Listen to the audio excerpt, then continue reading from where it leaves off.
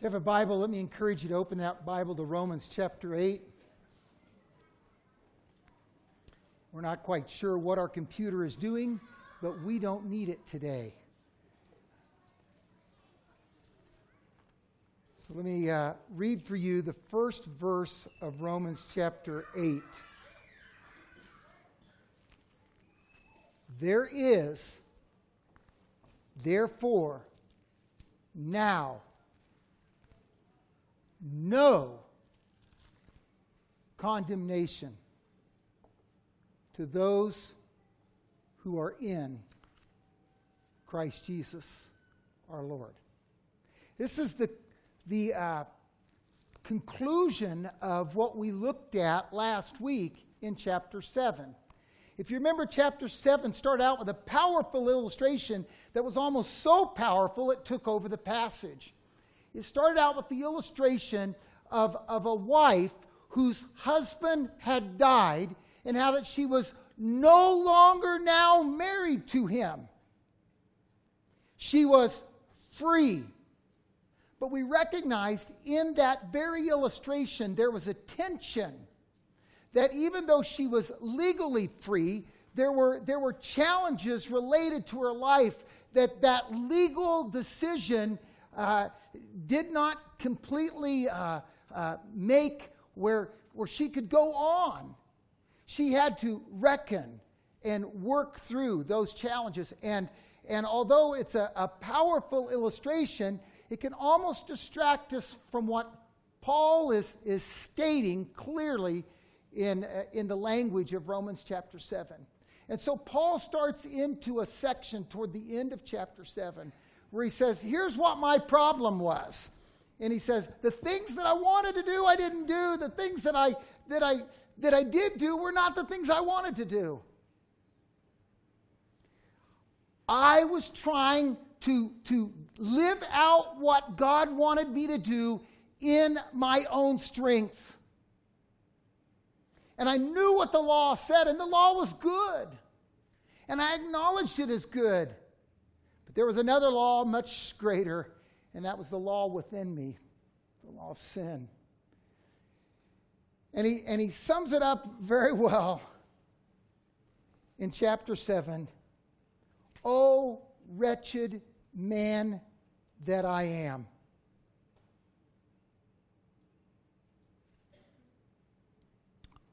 Who will deliver me? What hope is there for me from this body of death? What am I going to do?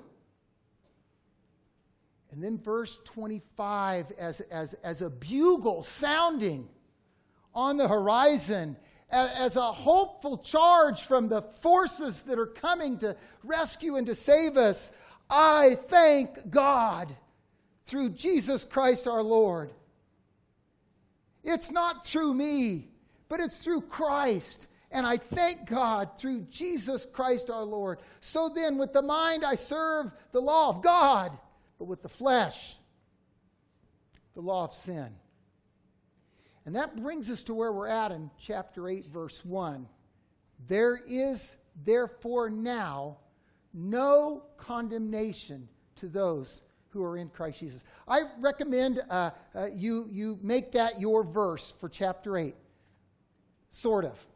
I could also recommend that you make another verse your verse for chapter 8. Turn over to the end of chapter 8 to verse 31. What shall we say then? If God be for us, who can be against us? Yeah, that's a better verse. We'll go with that one. Instead of verse 1 of chapter 8, we're going to go with that one. That's a better verse. Well, no, just before we settle on that one, we could look at verse 28. For we know that all things work together for good to those who love God, to those who are the called according to his purposes. So, pick and choose. I was telling Ron Preston before we started today, I said, I've got the unimitable task of trying to develop all of Romans chapter 8 in one message. And Ron says, divide it up. Coward. It's just so easy to do. But seriously, this is one of the great chapters in all the Bible. In fact, if you were going to memorize one chapter in the Bible, I would ask you to strongly consider memorizing this one chapter. It is so full of truth, so full of powerful statements from God about where we stand in Him. So I want to start kind of back in verse 1, our first key verse, and I want to somehow get to verse 28, our second key verse, and I want to somehow get to verse 31, our last key verse, and I want to see how all of these statements link together to tell us a great truth that we all need to just know. There is now no condemnation. That word now is seriously important to this verse. We hear a lot of talk about what we're going to get when we get to heaven. And a lot of us were presented the gospel like this. How many of you would like to go to heaven someday? I'd like to go to heaven someday. I heard about a Sunday school teacher that was teaching that in their class and said, how many of you kids would like to go to heaven someday? And one of the kids just kind of held his arm down and she said, you don't want to go to heaven? And the little kid said, well, I would like to, but I thought you were asking for volunteers right now. Well, this verse says now. In fact, I want you to see that word now several times as we walk through this passage. This verse is talking about something that is true of you even if you don't know it. It's true of you.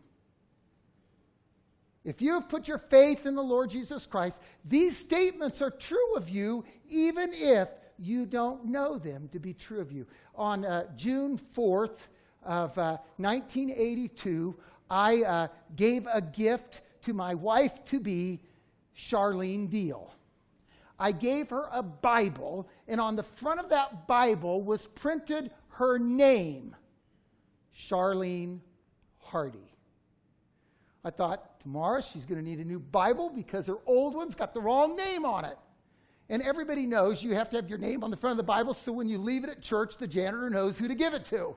And so I got her name on the front of that book, that Bible, and I gave it to her. And the next day we went to the front of a church and we were married. And there was a license signed. And we became husband and wife. That was sealed. I saw a video this week. An unbelievable video. In fact, it was so good, I had to share it with someone. And so I sent it to Aaron Tarwater.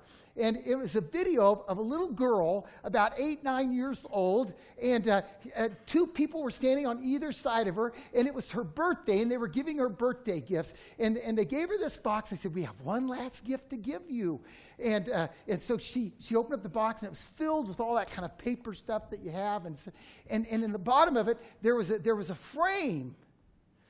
And she turned over the frame, and the man in the picture says, read what it says. And the picture inside the frame said, I have been adopted. And that little girl read just the first half of that phrase, I have been adopted. And she looked at the woman on the one side, and she looked at the man on the other side. She says, really? And it was just a beautiful, beautiful video. And I watched it, and I thought, that little girl, her world changed when those papers were signed.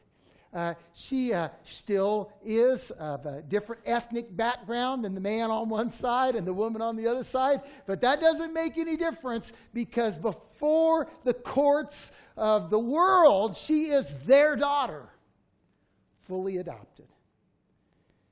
That's what this verse is. This is a statement of an adoptive truth about you. Now, before God, there is now no condemnation. How many of you do something, you feel guilty, you think, I wonder what God's going to think of me now? I've had that experience so many times in my life where I've done something, I thought, I wonder what God thinks of me. I'll tell you what God thinks of you. God thinks the same thing He thought of you before you did that. He loves you. He cares for you. And that you did was already placed on Christ thousands of years ago when he went to a cross and he died in your place. There is now no condemnation to those who are in Christ Jesus. Now, from this point in that first verse, Paul begins to talk about this whole challenge of the flesh, of the law, and the law of God. And with the mind, I serve the law of God, and with the flesh. And he starts talking about this whole thing. And in verse 2, he lays it out really clear. For the law of the Spirit of life in Christ has made me free from the law of sin and death. The Spirit is life. Sin is death. And he goes down through this passage in verse 3, verse 4, verse 5, verse 6, and he starts talking about this whole thing of death and this whole thing of life and the contrast between the two, and this new arrangement I have where through God in Christ he views me through the Spirit of God that takes up residence within me. Jesus himself said to his disciples, I'm going to send you another comforter. I'm going to send you a Spirit, the Holy Spirit, who's going to indwell you. And Paul is talking about that very idea right here in this passage. Look, if you will, all the way down to verse 9.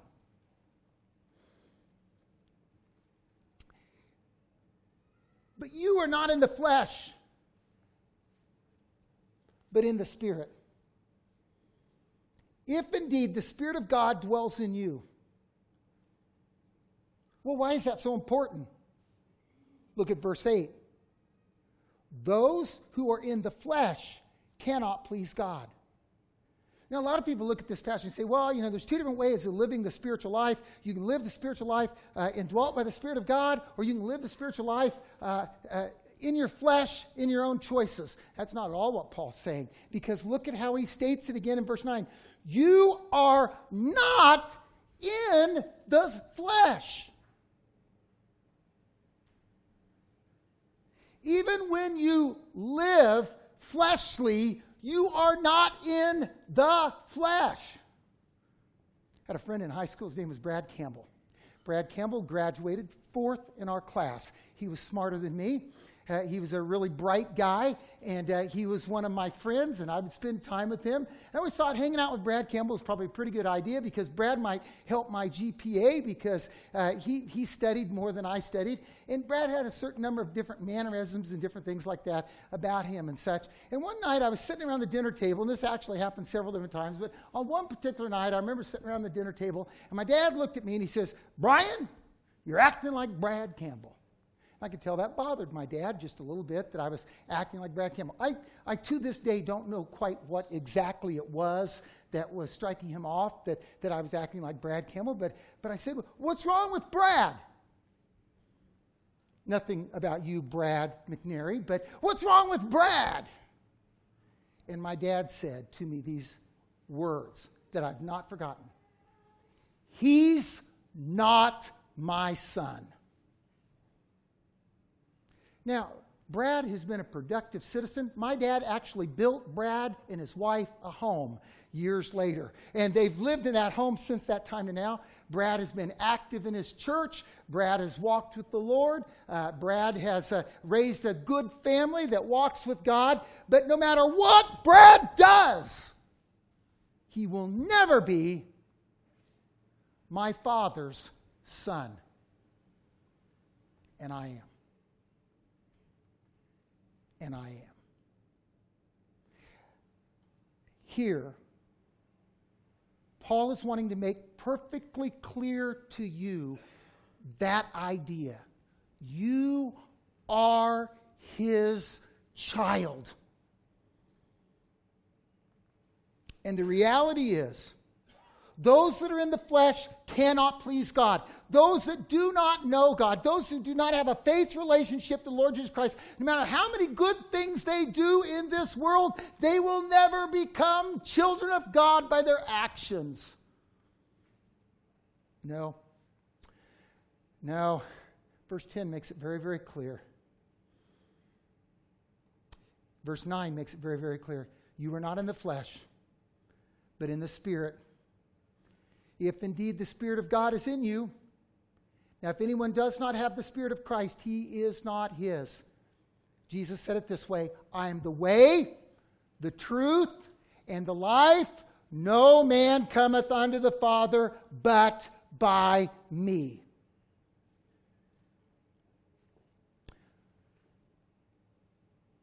And if Christ is in you, verse 10, the body is dead because of sin,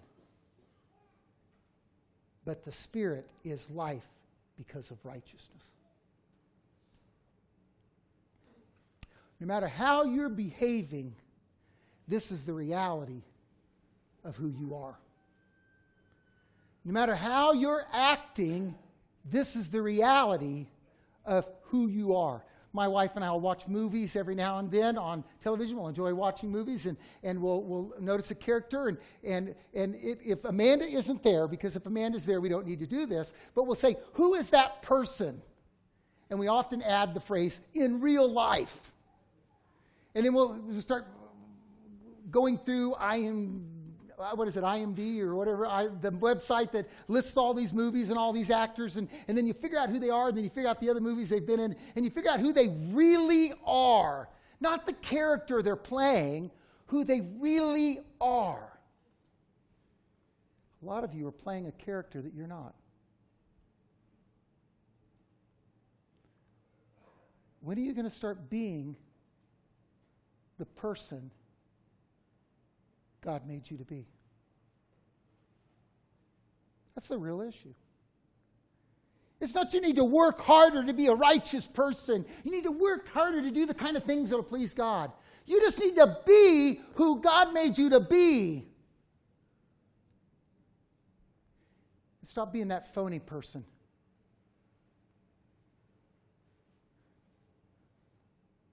Stop being that phony person that Christ died for. And that phony is dead.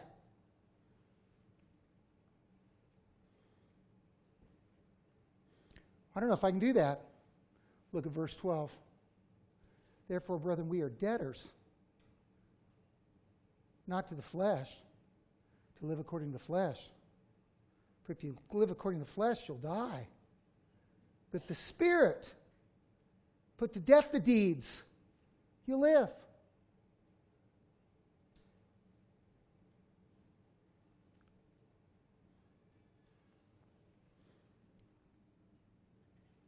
Be who you are.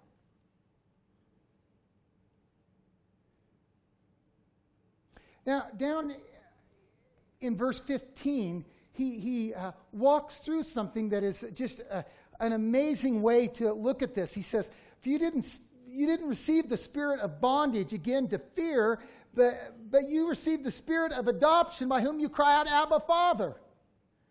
The Spirit Himself who bears witness with our spirit that we are the children of God. Now, Jesus explains this so well in John chapter 8. He says, if you abide in me and my words abide in you, you shall ask what you will, and it'll be in you. And the crowd listening to him was talking about this whole thing of what it means to remain in Christ. And so Jesus gave a very simple illustration to help them to understand what it meant to remain in Christ. He referred to the owner of a house. And he says that owner of a house has servants that serve there. And so they go and they serve. They bring in the food. They bring in the water. They bring in the sheets. They serve there. And they do all kinds of things serving there in that house. But they don't ever remain. They might even live there. They might get mail there. But they don't remain. What does it mean they don't remain? Jesus gave the punchline to the illustration. The Son remains. We've all seen the picture, haven't we, of JFK studying his office in the White House, and there underneath the desk is his little boy playing. Everyone else came into that room to work. They were reporting to the President, to the United States of America.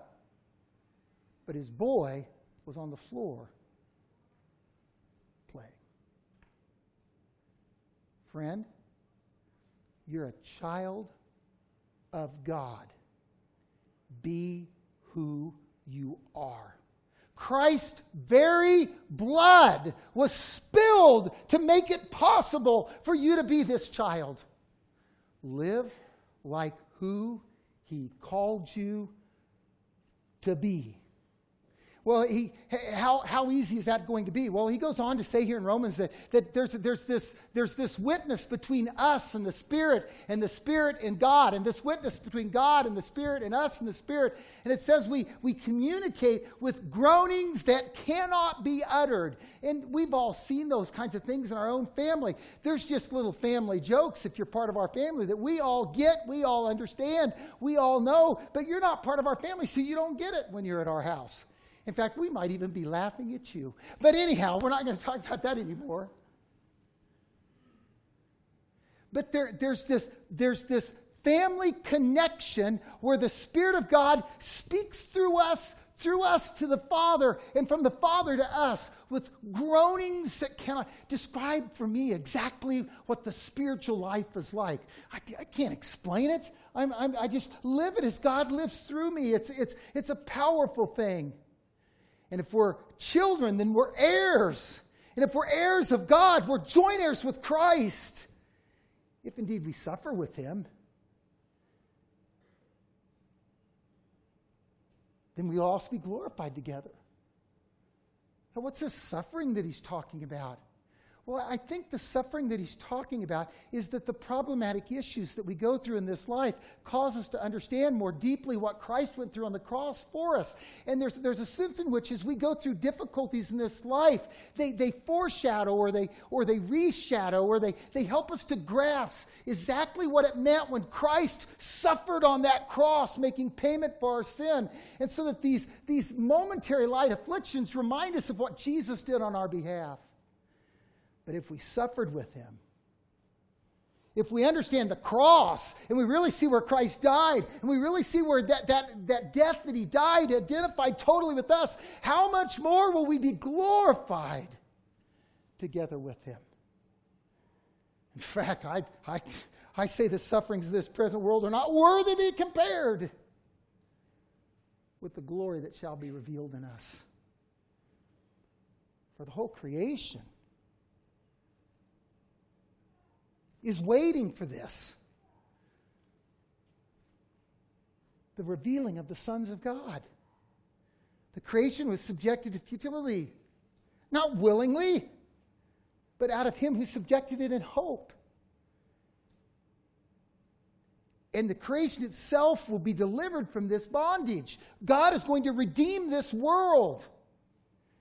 And not only that, but we who have the first fruits of the Spirit eagerly wait for the same.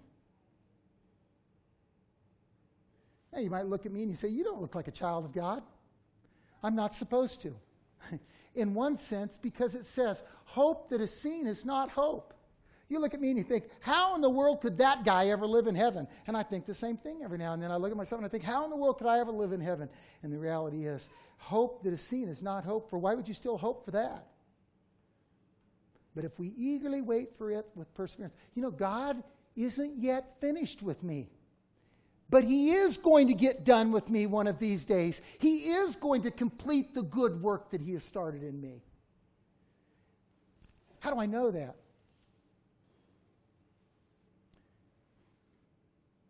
Because we know all things work together for good to those who love God. What Paul does in that statement is phenomenal. Up to this point in Romans, the only love that Paul has expressed as he has theologically developed the themes that he's developed is God's love for us. For God commended His love toward us. God poured out His love in the Holy Spirit. Every time up to this point in time, when the love has been brought up as a subject matter, it's been God's love for us. But this is the first time that in the book of Romans that Paul turns the table and says, and we love God. Those who love God, those who are the called according to his purposes. What is God's purposes? To build a relationship with us.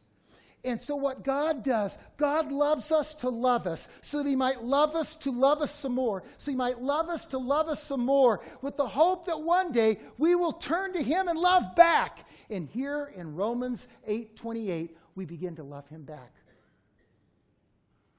Which was God's plan all along. What's interesting to note is that in Romans chapter 12, 13, 14, 15, and 16, every time the subject of love is brought up, it's always brought up of our love for God, for God's family, for God's people, for God's church. And every time it's brought up after Romans chapter 12, it's brought up with the emphasis being how we might be loving. In other words, this is God's work. This is the relationship we have with him. He has loved us, and his goal is that that love would fill us so full that it would spill over and we would become loving toward others. Wow. That's some kind of a plan, isn't it? Well, it is a pretty good plan.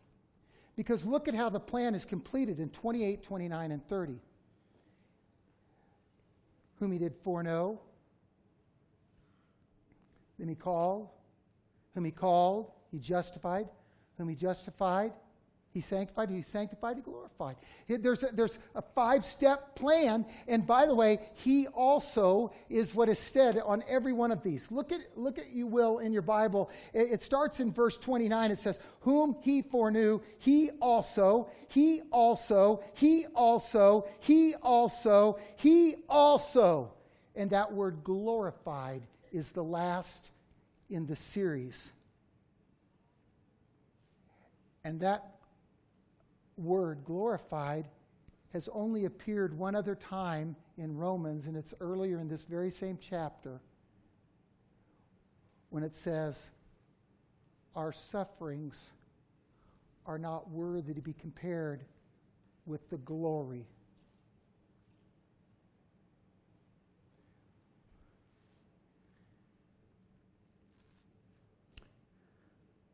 Every now and then I'll go shopping with my wife. We'll go grocery shopping. And she'll be putting things in the cart. And especially when the kids were younger, I would think to myself, does she realize how full this cart is? And sometimes I thought maybe she was going to have to go back and get a second cart. How much can you put in a cart? Let me ask you a question about Romans chapter 8. Do you realize how full your cart is? God's love for you? Do you realize how much he has put into knowing you, into having a relationship with you, in his investment into you as a person so that he might love you more and more and more and more and more? That's where we get to verse 31. What shall we say to these things? If Seth Curry is on my team, who cares who's on the other team? If LeBron James is on my team, who cares who's on the other team? I just got to say it because I'm a Chiefs fan. If Patrick Mahomes is on my team, who cares who's on the other team? That's what he's saying here. But he's saying it in a bigger way than we could ever say it. If God be for us,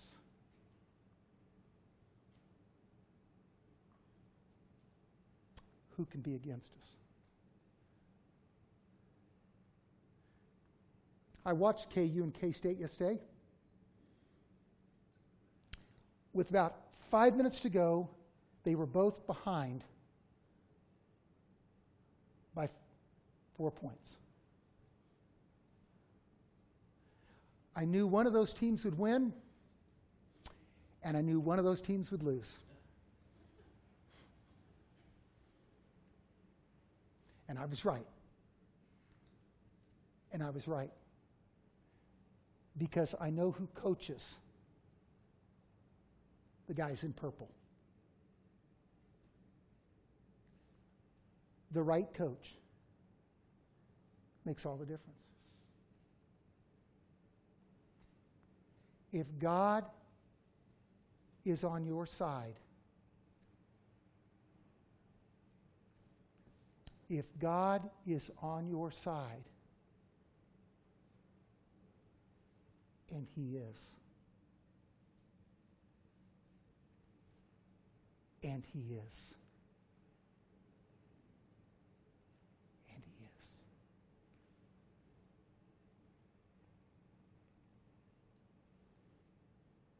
is. In all these things, we are more than victors.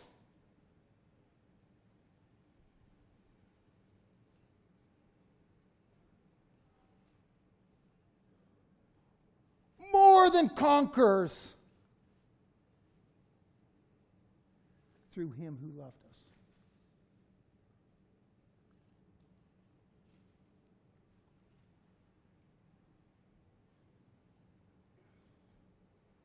See, this is true of you even if you don't know it. But if you know it, it changes your whole attitude toward what's happening. I don't know what's going to happen tomorrow. I don't know what's going to... God's going to take care of you. That's what's going to happen tomorrow. And the day after that, God's going to take care of you. And the day after that, God's going to take care of you. I don't know how He's going to do it, but He's going to do it because that's who He is. He's God and He loves you. I was disturbed with my children who were in the yard doing the strange things that 8, 9, 10, and 11-year-old kids do. The church parsonage was directly next door to the church. And I was thinking to myself, what if somebody from the church would drive by right now while my children are doing this? I was stressed. And this dude goes walking by, and he observed me. This guy was without a home, without a family, without any real means of providing for himself. And he saw me stressing out over my children. By the way, I was employed, I had a job, and I was doing my job. And he walked by and he looked at me and he said, "Hey, dude, take a chill pill."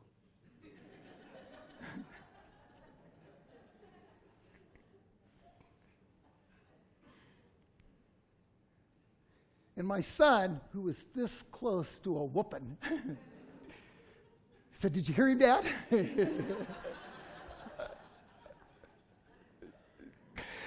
Oh, man. Hey. God loves you. Take a chill pill. Take a chill pill. It's going to be okay. I don't know what He's going to do. It's going to be okay. He's got a plan. I didn't mean I know what's going to happen tomorrow, but I know this. He foreknew you. He predestined you. He called you.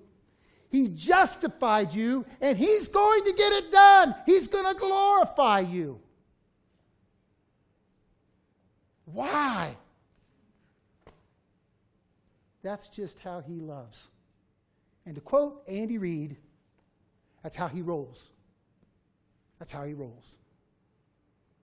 Father, thank You that the way You roll is that You take care of Your own. Take care of your kids. Your kids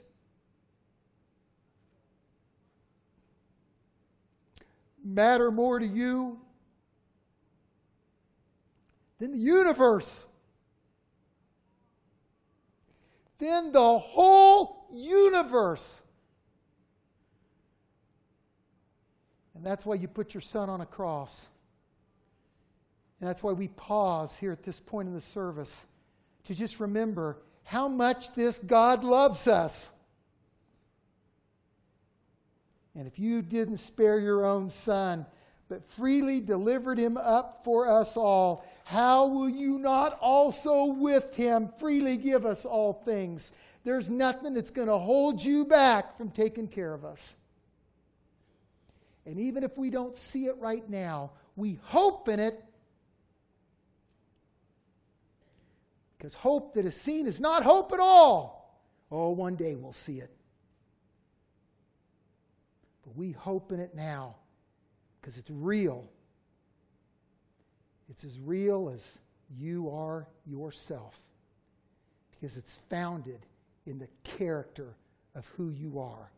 There is therefore now no condemnation, for all things work together for good to those who love God. And if God be for us, who can be against us? Amen.